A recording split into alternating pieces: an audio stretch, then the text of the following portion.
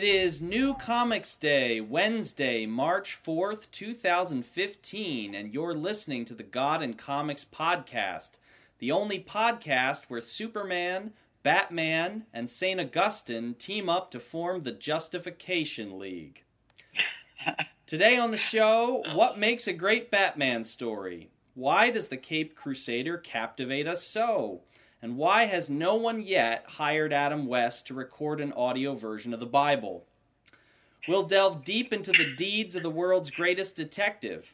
And as always, we'll have recommendations, this or that, and a whole lot more. I'm your host, Father Jonathan Michigan, rector of Church of the Holy Comforter in Drexel Hill, Pennsylvania. On the line with me is Father Kyle Tomlin. Father Kyle, where are you? I'm at Church of the Messiah in Fredericksburg, Virginia.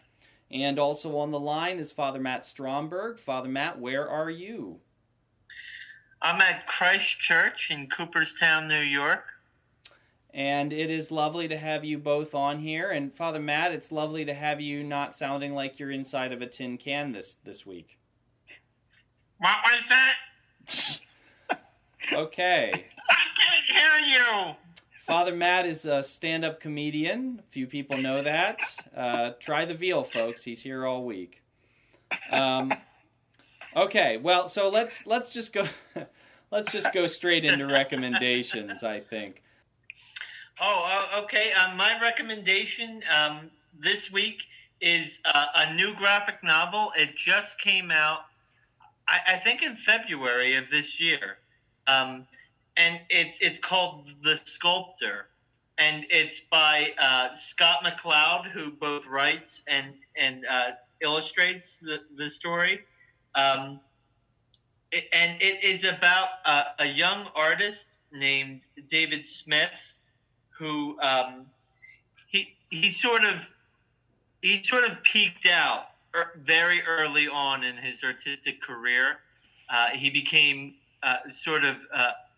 the it guy for a while, and then the tide of popular opinion turned against him, and he was left basically a starving artist.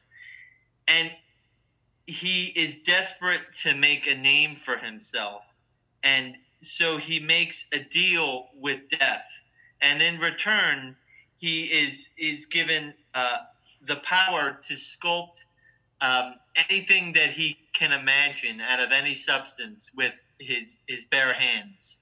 And so that's sort of the basic plot of the story, and explores sort of the politics of the art world, the nature of the artistic endeavor, and mortality. Because although he has this remarkable power, in exchange, he only has 200 days to live, and afterwards he'll die. And he sees this as sort of a fitting trade, that he'll have this amazing artistic ability, but in return he's going to give his own life. And so that sort of sets up the basic drama of this story, and it's really beautifully illustrated. If you know Scott McCloud, you'll know that he literally wrote the book on comic book storytelling, the graphic novel Understanding Comic Books, which is a graphic novel about the medium of comic books, and it was sort of the first book to really tackle the sort of comic book theory in a really serious way. And since that book was such a success, he's made a few others too. Reinventing Comics and Making Comics, I think the titles are. But so this Scott McCloud, he is a real master of the craft. And so The Sculptor is just a pleasure to read. And the storytelling is phenomenal. The characters are very well conceived. So I definitely recommend it, The Sculptor by Scott McCloud. And does he draw it as well as writing it? Yes, yeah. He's like I said, he's the illustrator, and it's since it's an independently published book, it's in basically in black and white, but it has sort of a monochromatic blue tone to it, and it's done very effectively, very beautifully. Okay. Well, I've definitely been hearing about this book. I haven't gotten a chance to read it yet, but it's kind of making a buzz, and I think it's sort of making a literary buzz, not just among comic book types. So that should be interesting. Yeah. Well, Father Kyle, what's your recommendation? My recommendation is the new volume of The Silver Surfer that Marvel has been publishing for the last about 9 months. That's written by Dan Slott and illustrated by Mike Allred.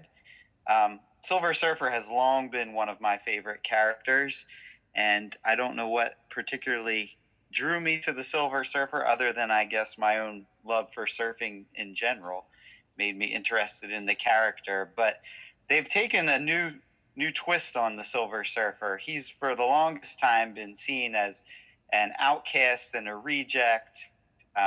He's escaped the clutches of Galactus, who is the planet eater, and he's become his own man, as it were, going throughout the universe, getting himself involved in all sorts of adventures. Now, explain, because Silver Surfer's probably a little, although I guess they did have him in one of those Fantastic Four movies, but for some people he may be a little bit more of an obscure character. Can you explain a little bit about who Silver Surfer is? Yes, absolutely. Silver Surfer is a herald of the planet eater Galactus. And so Silver Surfer's primary job was to go around scoping out planets that Galactus could come along and eat. And so he's had a very long history in the Marvel Universe. Stan Lee created him sometime in the late 1960s. He had his own series after starring in a number of adventures with the Fantastic Four. He had his own series in the late 1960s. He tended to fade away, become very much a B or C list character for a number of years. There were attempts to resurrect him in the early 80s, again in the late 80s, and through much of the 90s he had an ongoing series, and then for about a decade fell into disuse once again.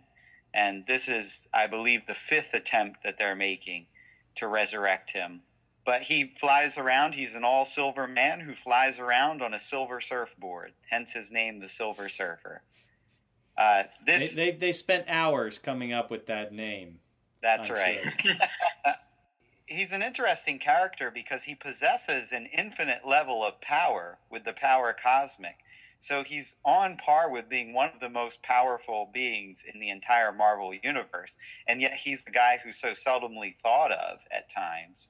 But one of the nice things that Dan Slott is doing with the Silver Surfer in this go-round of Silver Surfer comics is trying to take some of the darker, brooding, loner aspects of Silver Surfer and bring about some humor into his life. And so there's a very comical edge to this comic series, which wasn't available or wasn't apparent in the other series that Silver Surfer has starred in. And Dan Slott, if any of you have read Dan Slott in The Amazing Spider-Man, you know that's kind of his forte, is to have a little bit of a jokey edge. He originally wrote Ren and Stimpy comics, so if that gives you any indication of where he's coming from, that's kind of what he's brought to the Silver Surfer. But the overall story has been a fantastic story in which Silver Surfer has been brought together with a female character named Dawn Greenwood, who was used as a pawn to try and get the Silver Surfer to defeat a woman called the Never Queen. And it turns out that Silver Surfer had never met this woman, Dawn Greenwood, and so he's trying to figure out why she's so important that she would be used as a pawn against him. And so the series thus far, as it's been building in its 9 issues, is an unpacking of why it is that she is going to be such an important character in his life. She's a very homebody Earth girl, and it's an interesting pairing of this great cosmic powered figure with this very plain Jane Earth girl who never wanted to leave home and never wanted to have any adventures outside of her small little corner of like Cape Cod. So, and Mike Allred is definitely one of my favorite comic book artists. Me too.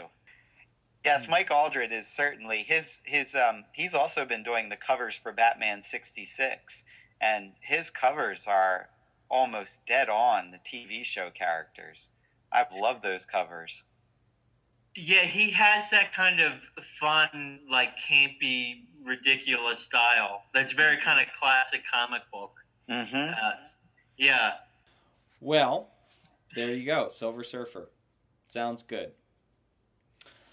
My recommendation, in keeping with our theme today, is a book that is about to the collected volume is about to come out on March 24th.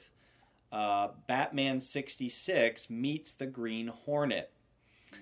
Now, this was a mini-series done last year, about 6 issues, that is based off of the old 60s Batman show. Some of you know, we talked about this a little bit, I think, last time, that they've been doing a comic called Batman 66 as an ongoing, which is basically telling new stories in that 60s Batman show universe. So it's, Batman sort of looks like Adam West and all of that kind of stuff. And it's kind of goofy and corny the way the show was. People who are fans of the show will know that there was a crossover between Batman and the Green Hornet show back in 1967, the show that starred Van Williams as the Green Hornet and Bruce Lee as Kato. That was one of the more popular crossover events.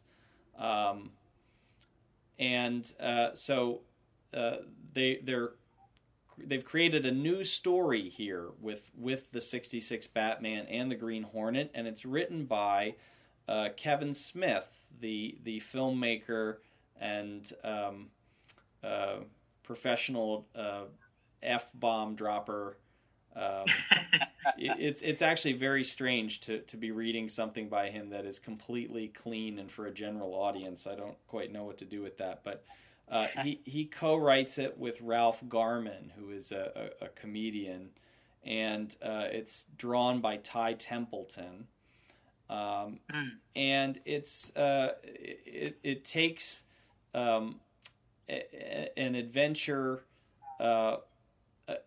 that involves the dynamic duo facing off against Colonel Gum, who's been upped in rank to general, so now he's General Gum, and the Joker, and it's a fun little thing. If you like that kind of campy Batman stuff, you'll enjoy it, and yeah, I mean, I guess that's all I can really say about it. It's not going to be everybody's cup of tea, but if that kind of hokey stuff appeals to you. I mean, there's for instance, there's a part where Robin has to find Batman, who's still dressed as Bruce Wayne. He's on this train, and they have him meet the train with a helicopter. And so Bruce Wayne sticks his head out the window and says to Robin, "I've seen Batman. He's already on the train."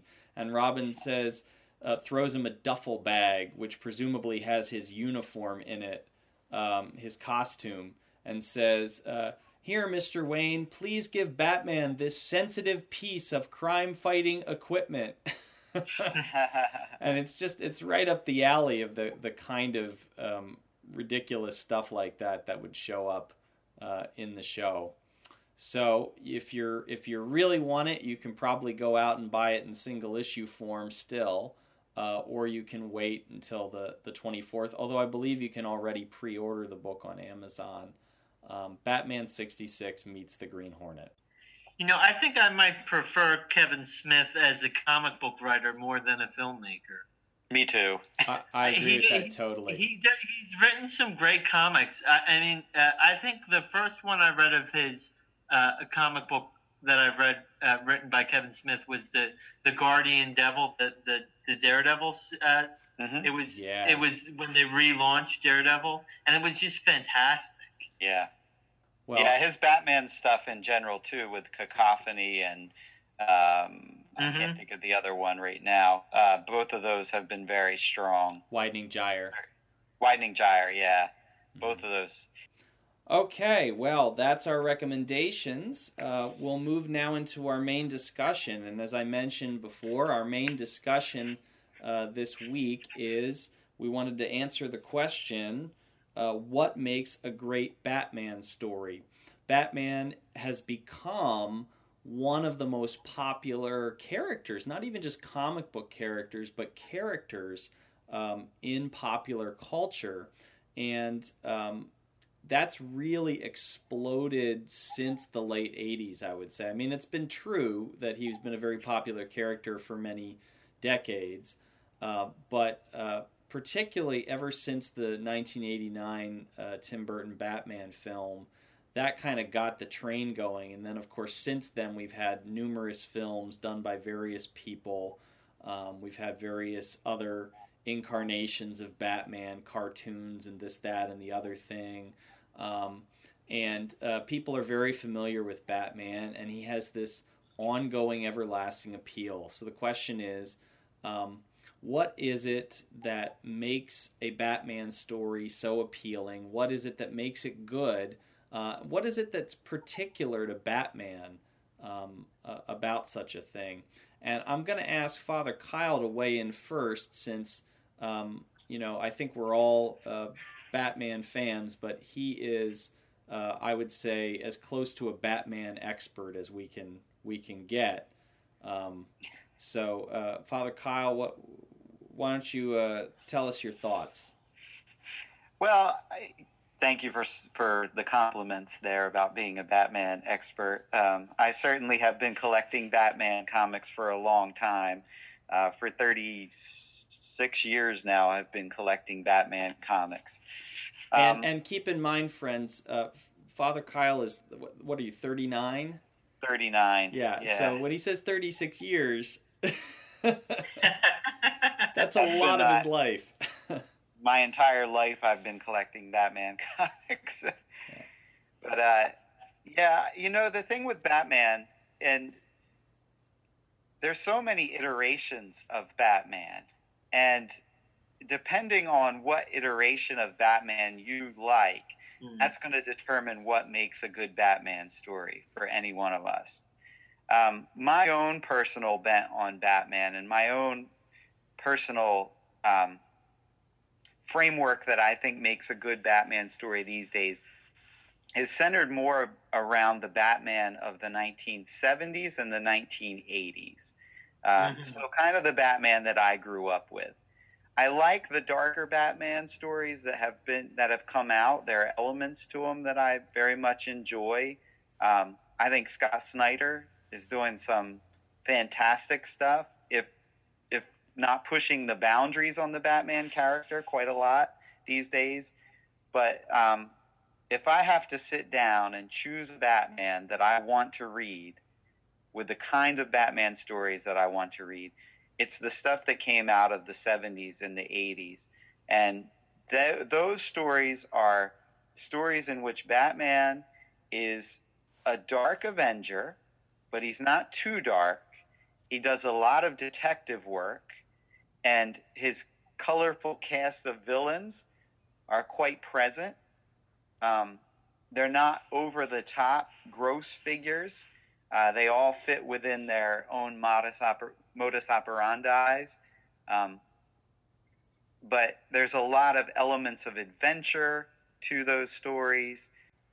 That's about all I can say at the moment for them. I think that general time period and that style of story, where the detective Batman is very prominent and the adventurer Batman is very prominent with some cliffhanger elements to it. To me, that's good Batman writing. You hit with the detective thing. That was going to be one of the things that I wanted to say. You know, I think that bit has really gotten swallowed up. But I mean, he really, you know, Batman gets his start in Detective Comics, which of course is still, they're still publishing Detective Comics. And for me, the best Batman stories are the ones that highlight this skill of his as a detective who, you know, it's not just that he is a quote-unquote a superhero or a guy who can kind of beat people up or even a guy with a lot of cool gadgets. I mean, I think that's all part of the mythos of Batman, but it's the fact that he's got this keen mind that in some ways sabotages him, right? I mean, it makes him very prickly. You know, I don't, of all the heroes, he'd be the least, probably the bottom of the list of those I'd want to have a beer with, you know? But all of that kind of sacrifice makes him able to really sort of suss things out. And you can see that played out in different ways with different iterations of the character, right? So if you want something like the campy, silly Batman of the 60s, that Batman nevertheless was a great detective. Now it was kind of a silly version of it. So a lot of the time it would be, you know, he would figure out that, oh, well, that word in Latin actually means bird, which means it was the penguin all along, or something like that. Right. But you can think of there have been other versions of him where he's really had to figure something out. And some of the best stories actually are the ones, you know, thinking back to Kevin Smith again, in Widening Gyre, I won't give it away, but there is a kind of surprising twist in that story, and part of what makes it so appealing is that Batman himself doesn't see the twist. He doesn't see it coming because he's kind of gotten involved in a personal relationship and other things are going on in his world. And so for like the first time ever, Batman is kind of not as sharp because he hasn't shut everything out except for just the facts, you know? Yeah, and that's a good carryover from the 1970s and 80s Batman. Is one of the things they really paid attention to at that point in time was that Marvel was having such success with having characters that had human lives around their superhero lives. And Batman at times has become so swallowed up by the person of Batman, and this is sort of the modern take on it, that Bruce Wayne is the alter ego. Right. That Batman is the real person there. But in the 70s and 80s, they had Bruce Wayne have a life, and that life kind of impacted his life as Batman for both positive and negative. And I think that helps make a good Batman story when he's got that level of complexity to him. Yeah, I think one of the kind of essential ingredients in Batman, I think it is really this kind of duality, you know? So Batman is he's both Batman and he's Bruce Wayne, as Father Kyle was pointing out. So he has sort of this, you know, this playboy image as Bruce Wayne. You know, he's oftentimes intentionally kind of makes himself appear to be sort of a superficial character, but then he descends into the Batcave, you know, and he's transformed into this creature of the night. And there's this, and I love how in the Batman animated series, I mean, even his voice changes. Mm-hmm.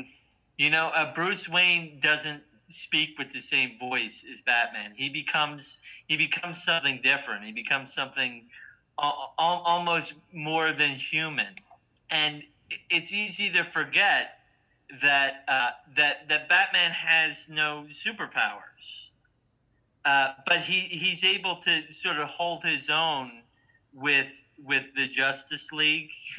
when he hangs out with Superman, he's bested Superman on occasion, but he in becoming Batman, he really does become something more than human, and that has to do with sort of his superhuman abilities as a detective. I mean, his technology. There's sort of that, again, that duality. There's the sort of rational detective, gadgets and the Batmobile and things like that. But then there's also this sort of dark, primal, creature of the night that Batman is. He's a hero, but he looks like a villain. And in a way that no one's going to mistake Superman for the bad guy, but in becoming in opposing evil, he almost Batman sort of becomes part of the underworld. He becomes something more terrible than what people are afraid of when they walk down a dark street. And I always thought that Batman was almost it's almost Batman becomes the kind of surrogate for the terror and guilt that's associated with crime. I am vengeance. I am the night. Yeah. I mean, because criminals are a superstitious and cowardly lot. Batman is almost he's almost represents the fear of hell and judgment. I mean, he looks like one of the the demons out of a Hieronymus Bosch painting. And he's going to swoop down on these criminals and drag them away to hell. And so I think that kind of Batman needs to be. I think Batman's at his most effective when he is that sort of dark knight.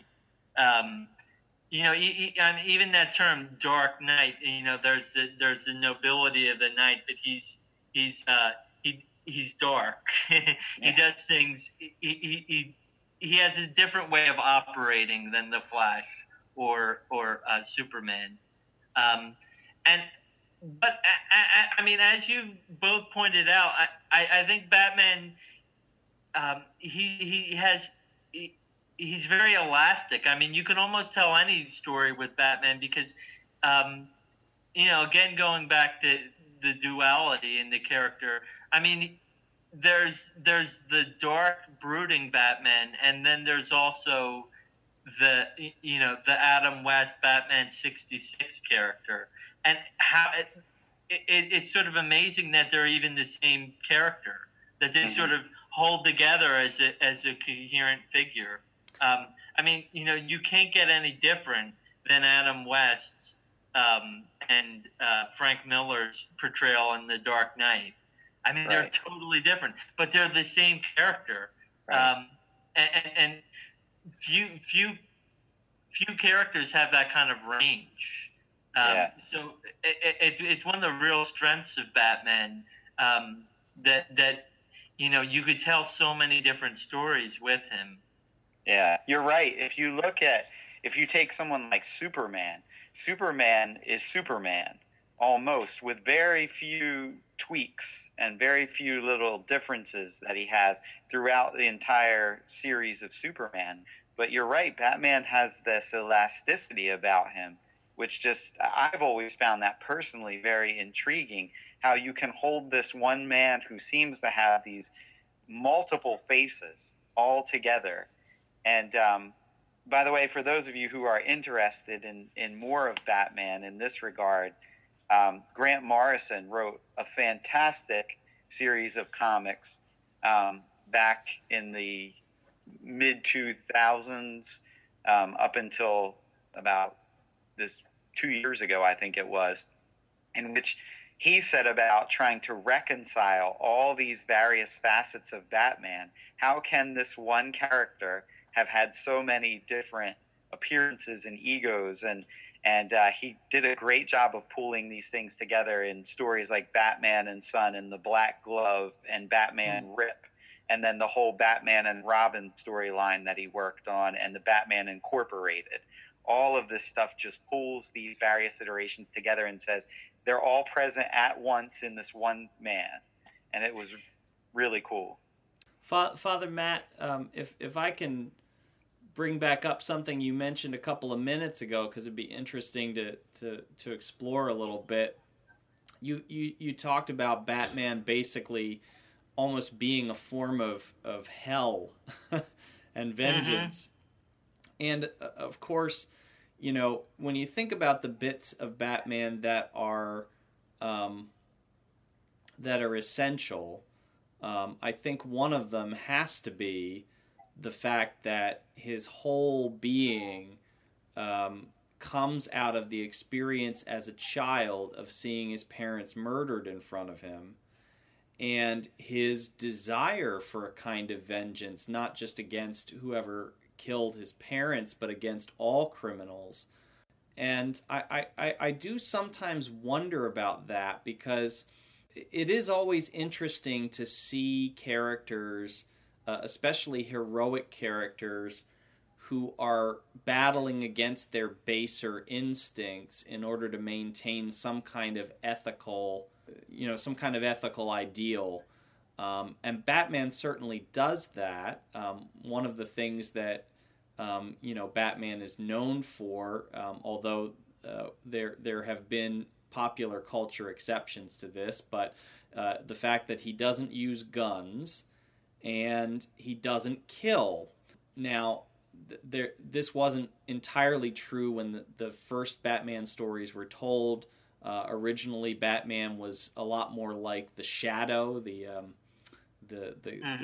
old radio character, and so he actually did kill a fair number of people the first couple of years. And he even carried a gun. And he carried a gun. Right. But for most of his existence, this sort of has become set in with him. He doesn't kill people. He's had, and it's plagued him at times, right? Because he's had opportunities, especially with somebody like the Joker, who is so incredibly insane and so beyond the pale of capable of horror, and yet Batman feels like he can't, or he shouldn't kill him, because as soon as he takes that step, he's gone irrevocably down a dark path. And so I think that's interesting on the one hand, but then on the other hand, I think about this from especially thinking about it a little bit from a Christian perspective, which calls us to virtues of mercy and love.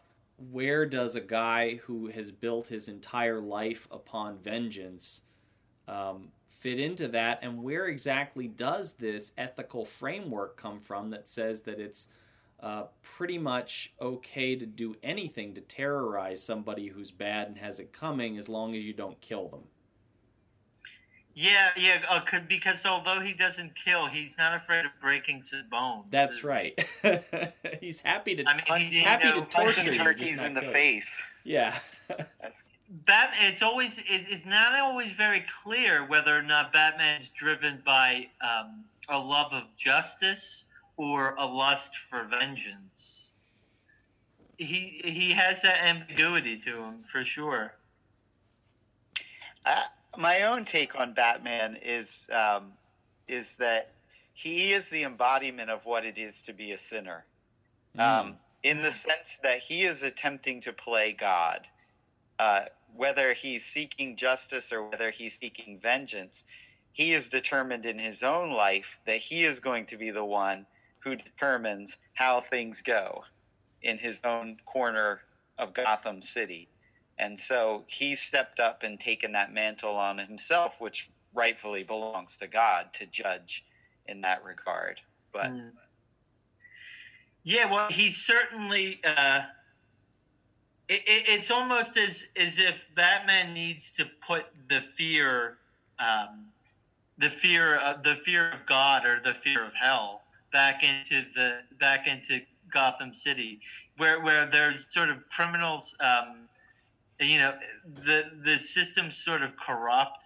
There's no justice, and they're criminal. In order for there to be this balance, there needs to be this terror. When you even begin to think about committing a crime, you're worried that Batman's just around the corner. And by the way, why in the world does anybody move to Gotham City? Yeah. It seems like the most horrible place on earth to live. I don't understand why anybody lives there. Unless it's the Gotham City of the 1960s. That's right. You might want to live there. Yeah. That's a different story altogether. Well, if you really like Gothic architecture and gargoyles, I mean, you can't do much. You can't do much better. I mean, well, look at Batman's Marvel counterpart, Daredevil. Okay. Daredevil lives in Hell's Kitchen. That's an actual place. And what we've been talking about with Batman becomes even more explicit with Daredevil. I mean, he actually dresses like the devil. He does, but Daredevil has a different sort of, when you're talking about it in terms of ethics and stuff, one of the things that's really interesting about Daredevil is that he is an explicitly Catholic character.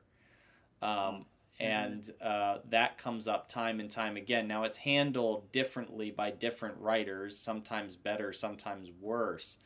But that sort of colors his reflections. So I don't know that you could say in the same way that Daredevil is attempting to be God. I mean, he is to a certain extent because everybody is. But or attempting to be the devil.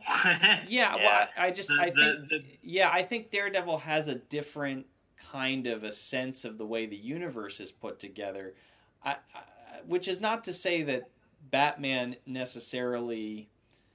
Well, I don't know. I don't really have a sense from reading Batman if he believes in anything particularly other than that. There's a definite good guy and a definite bad guy, and bad guys ought to be stopped.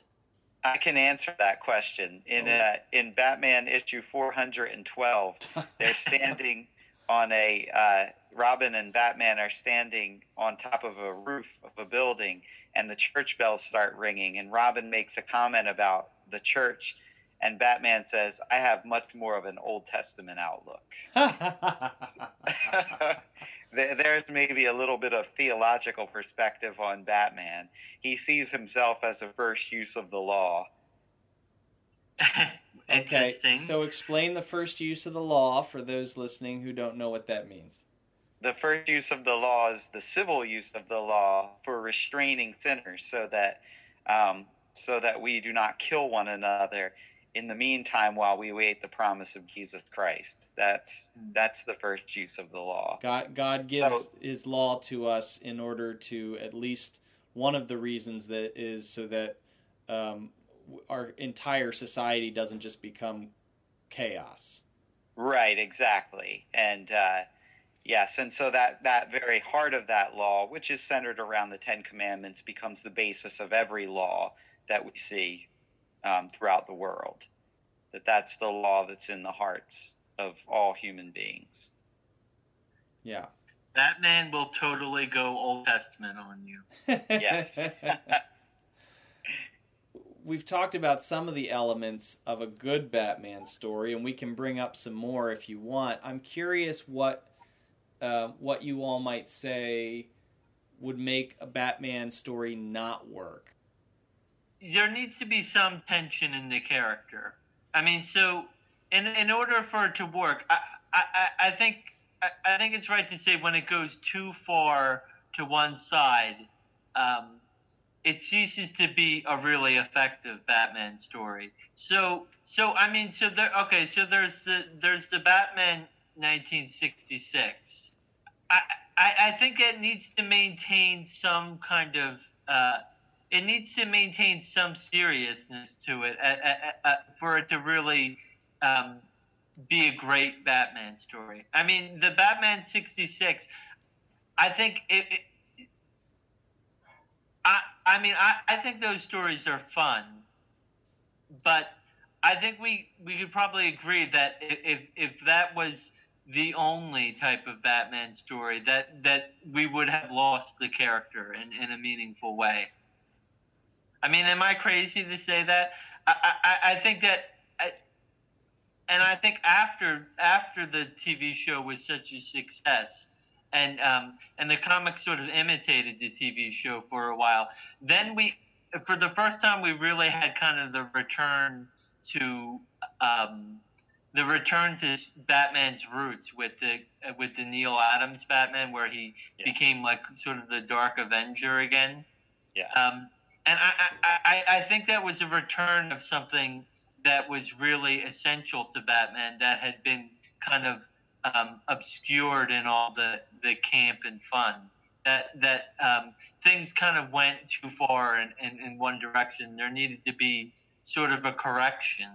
I agree with that. I mean, there's something similar with the '89 Tim Burton Batman, which had the feeling at the time. I mean, I loved that. I had seen some Batman before that, and I'd read some comics before that, but that was the thing that made me just crazy for Batman, because it was so, even though I'd been watching the reruns of the 60s Batman as a kid, I was only about 9 when that Tim Burton movie came out, but I just thought, this is so different, and it's so there was something now here's a sort of darker, different kind of Batman. Now, of course, I've gone back and watched it again as an adult, and it's it's a completely different experience. He's actually, if you compare something like the Tim Burton '89 Batman with the Christopher Nolan Batman, Tim Burton's Batman is the '60s Batman in comparison to Christopher Nolan's Batman. Well, it maintains that sort of duality again. Like, so Batman's the dark, brooding figure, but there's also a lot of kind of fun and humor and even campiness in that Tim Burton film. Yeah.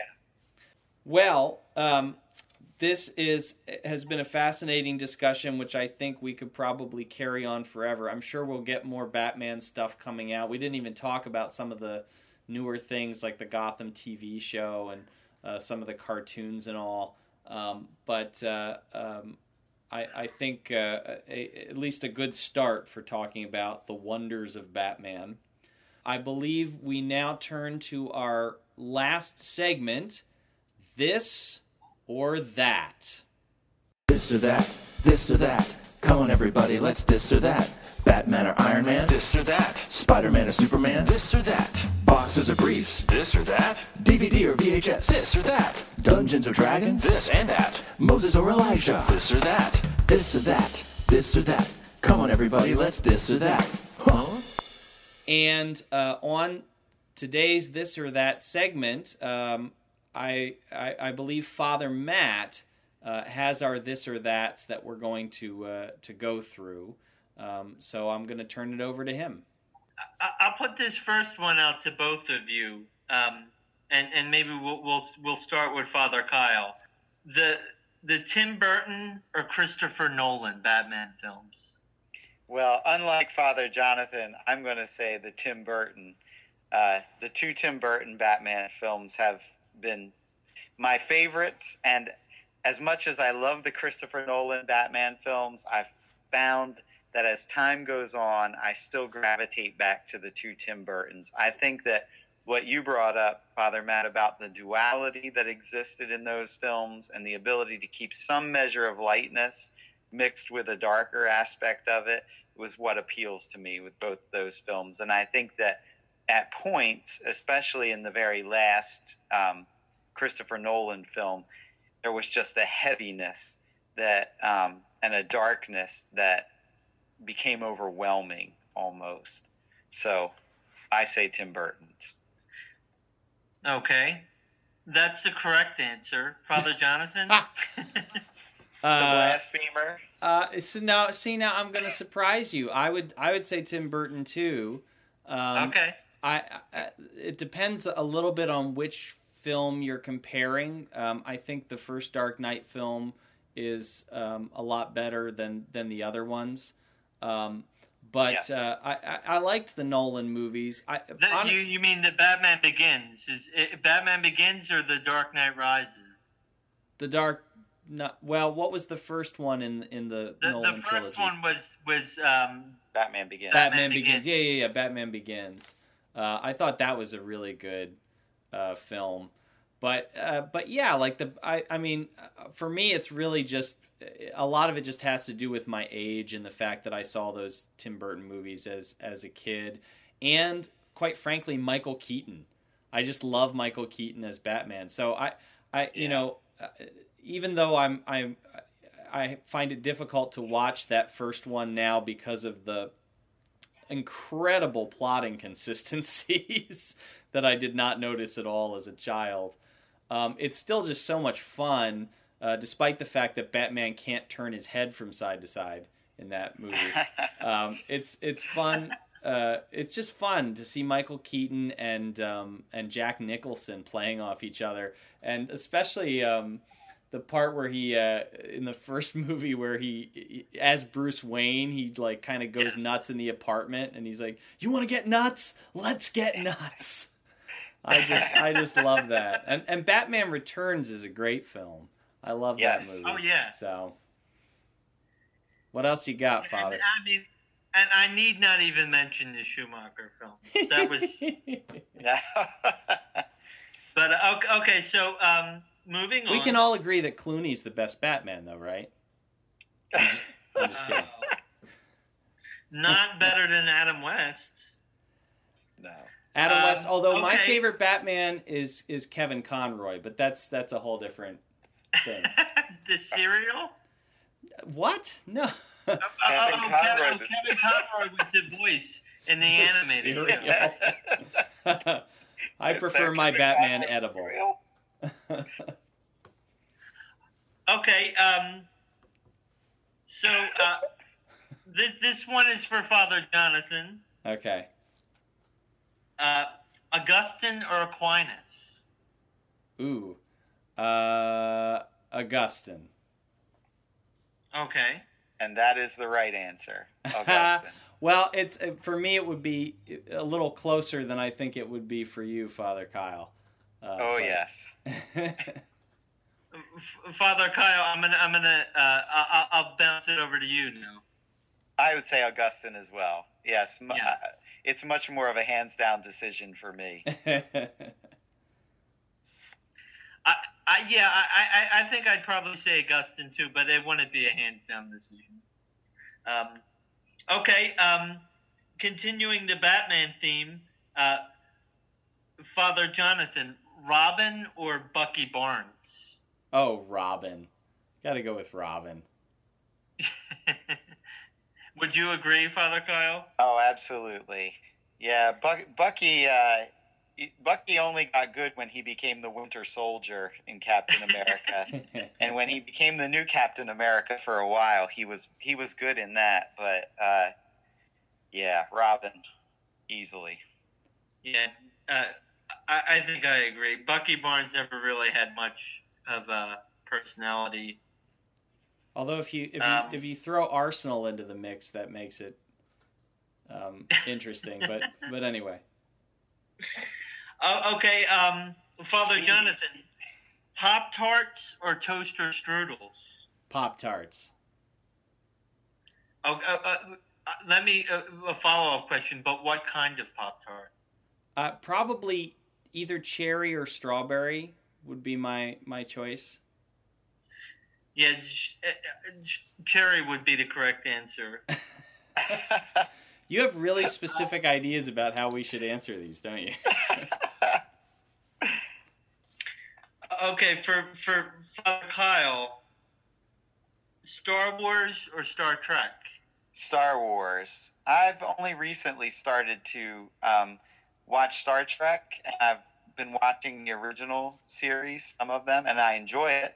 But I'm certainly more biased toward the original Star Wars, the original trilogy, just because I've seen it so much and I know it much better.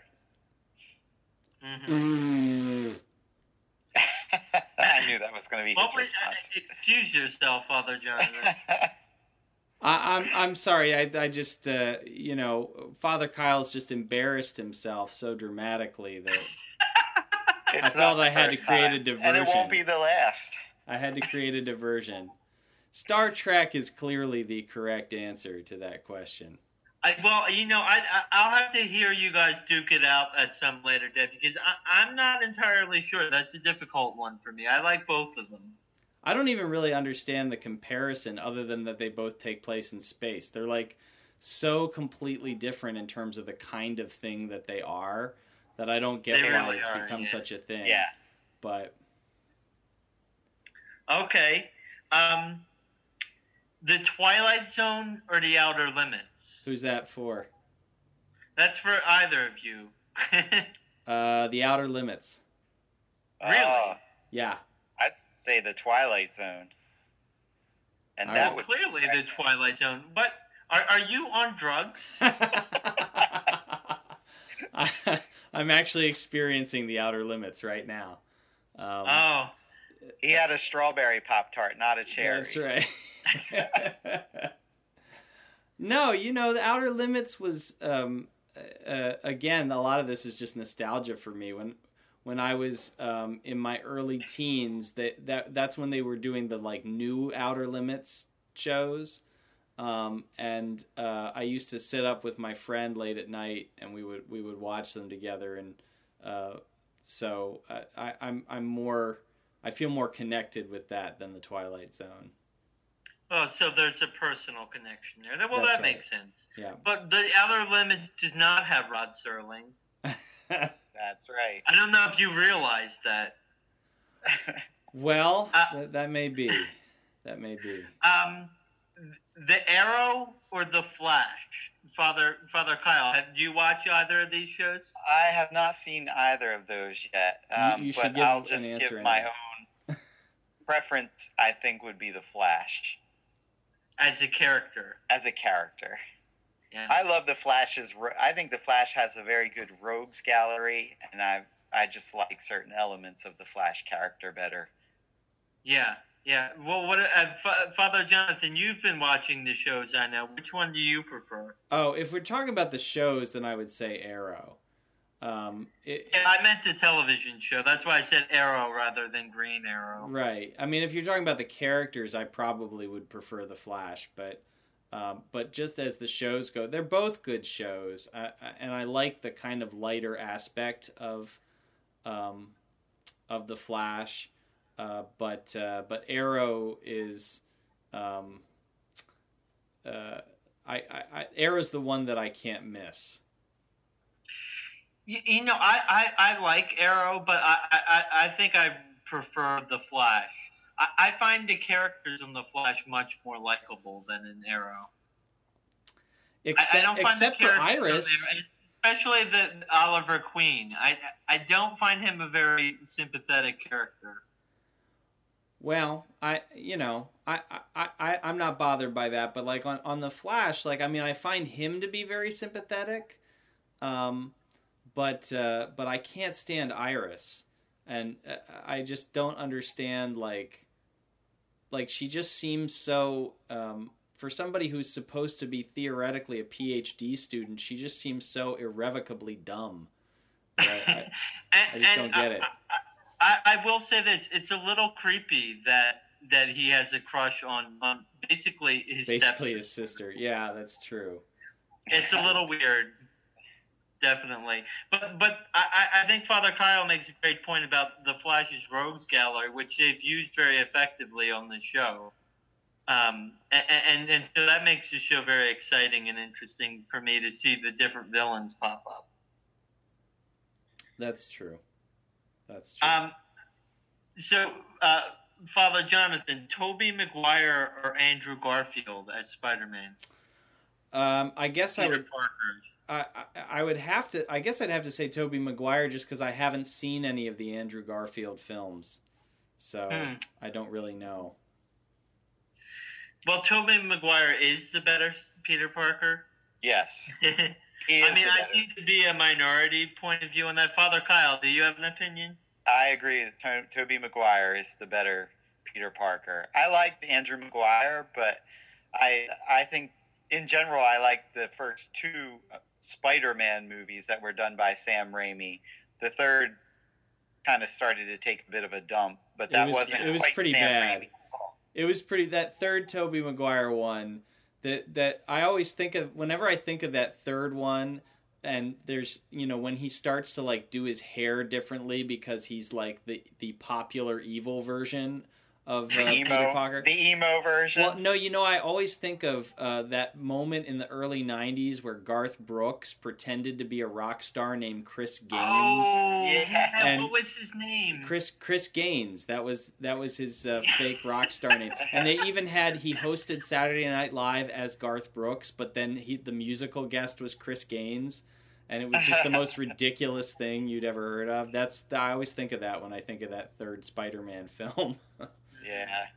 That wasn't completely Sam Raimi's fault. I have to stand by defending Sam Raimi, who's an uber Spider-Man fan. But he hated the character of Venom. And the studio kept pressuring him to put Venom in there. And finally he ended up capitulating. He only wanted a Sandman movie. And which would have turned out much better, I think, had they let him just have the one. Yeah. Yeah, I hate when they do that in those superhero movies where they start to load up the villains. And then, so Venom appears in like the last 5 minutes of the movie. Yep.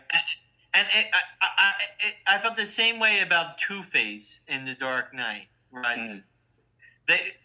Two-Face is one of my favorite villains in comic book history. I'm right there with you. They kind of squeeze him in at the end of that movie.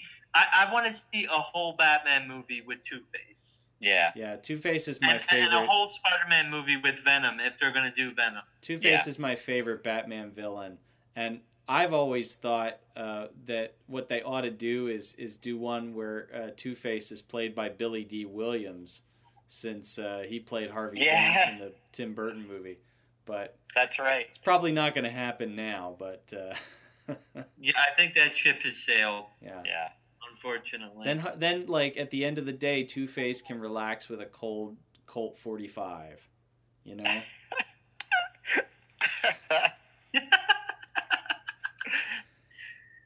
And that brings us to the end of our show. Another wonderful show. If you want to hear more of our shows or check out more about us, please check us out on the web at www.godandcomics.com. While you're there, you can feel free to send us a message on our letters page, and we may just be publishing some of those up there in the very near future. Thank you to those who have been writing to us. The show is also available on iTunes. You can feel free to subscribe to us there, and while you're there, feel free to give us a rating, especially if you've enjoyed the show. That helps other people be able to find it. Our theme music is done by Father Paul Wheatley, that you are hopefully banging your head to right now. And we look forward to being back with you in another 2 weeks. Until then, I'm Father Jonathan Mitchican. I'm Father Kyle Tomlin. I'm Father Matt Stromberg. And we'll see you next time.